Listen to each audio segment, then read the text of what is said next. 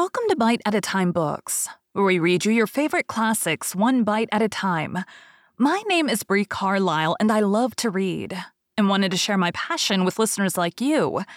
If you want to know what's coming next and vote on upcoming books, sign up for our newsletter at biteatatimebooks.com. You'll also find our new t-shirts in the shop, including podcast shirts and quote shirts from your favorite classic novels. Be sure to follow my show on your favorite podcast platform so you get all the new episodes. You can find most of our links in the show notes, but also our website, biteatatimebooks.com, includes all of the links for our show, including to our Patreon to support the show, and YouTube, where we have special behind the narration of the episodes. We're part of the Bite at a Time Books Productions Network. If you'd also like to hear what inspired your favorite classic authors to write their novels, and what was going on in the world at the time, check out the Bite at a Time Books Behind the Story podcast, wherever you listen to podcasts.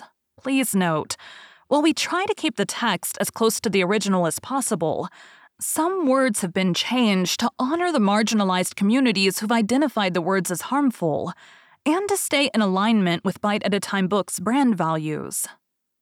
Today we'll be continuing Rilla of Ingleside by Lucy Maud Montgomery. Chapter 33. Victory. A day of chilling winds and gloomy skies, Rilla quoted one Sunday afternoon, the 6th of October to be exact. It was so cold that they had lighted a fire in the living room, and the merry little flames were doing their best to counteract the outside dourness. It's more like November than October. November is such an ugly month. Cousin Sophia was there, having again forgiven Susan, and Mrs. Martin Clow, who was not visiting on Sunday, but had dropped in to borrow Susan's cure for rheumatism, that being cheaper than getting one from the doctor. "I'm afeard we're going to have an early winter," foreboded Cousin Sophia. "The muskrats are building awful big houses round the pond, and that's a sign that never fails. Dear me, how that child is grown." Cousin Sophia sighed again, as if it were an unhappy circumstance that a child should grow. "When do you expect his father?" "Next week," said Rilla. "Well, I hope the stepmother won't abuse the poor child," sighed Cousin Sophia. "But I have my doubts. Anyhow, he'll be sure to feel the difference between his usage here and what he'll get anywhere else. You've spoiled him so, Rilla, waiting on him hand and foot the way you've always done." Rilla smiled and pressed her cheek to Jims's curls. She knew sweet-tempered, sunny little Jims was not spoiled. Nevertheless, her heart was anxious behind her smile.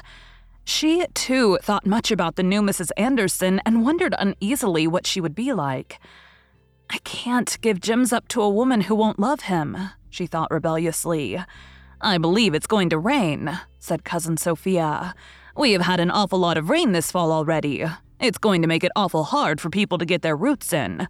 I wasn't so in my young days. We generally had beautiful Octobers then, but the seasons is altogether different now from what they used to be." Clear across Cousin Sophia's doleful voice cut the telephone bell. Gertrude Oliver answered it. "Yes? What? What? Is it true? Is it official? Thank you. Thank you." Gertrude turned and faced the room dramatically, her dark eyes flashing. Her dark face flushed with feeling. All at once the sun broke through the thick clouds and poured through the big crimson maple outside the window. Its reflected glow enveloped her in a weird, immaterial flame.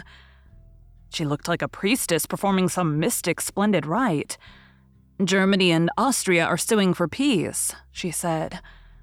Rilla went crazy for a few minutes. She sprang up and danced around the room, clapping her hands, laughing, crying.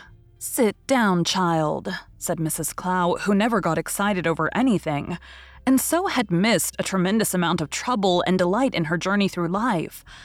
"Oh," cried Rilla, "I have walked the floor for hours in despair and anxiety in these past 4 years. Now let me walk in joy. It was worth living long, dreary years for this minute, and it would be worth living them again just to look back to it. Susan, let's run up the flag, and we must phone the news to everyone in the Glen."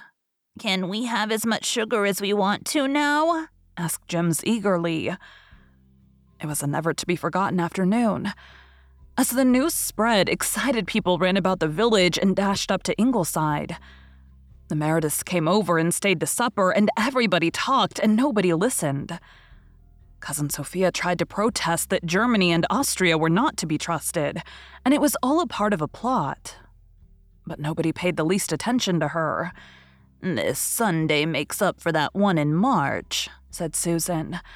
"I wonder," said Gertrude dreamily apart to Rilla, "if things won't seem rather flat and insipid when peace really comes.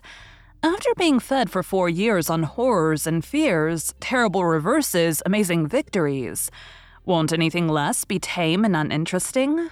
How strange and blessed and dull it will be not to dread the coming of the mail every day." "We must dread it for a little while yet, I suppose," said Rilla. "Peace won't come. Can't come for some weeks yet. And in those weeks, dreadful things may happen.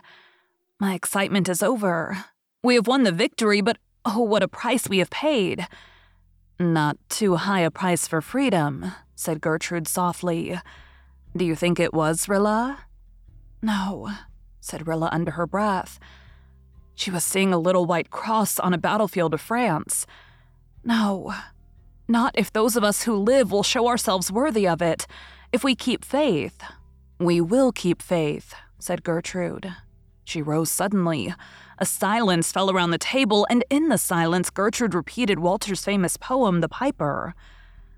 When she finished, Mr. Meredith stood up and held his glass. "Let us drink," he said, "to the silent army, to the boys who followed when the piper summoned. For our tomorrow they gave their today. Theirs is the victory."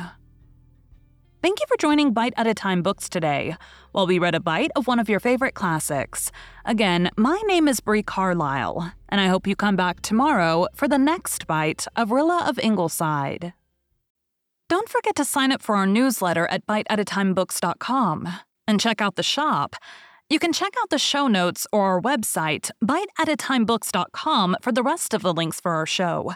We'd love to hear from you on social media as well.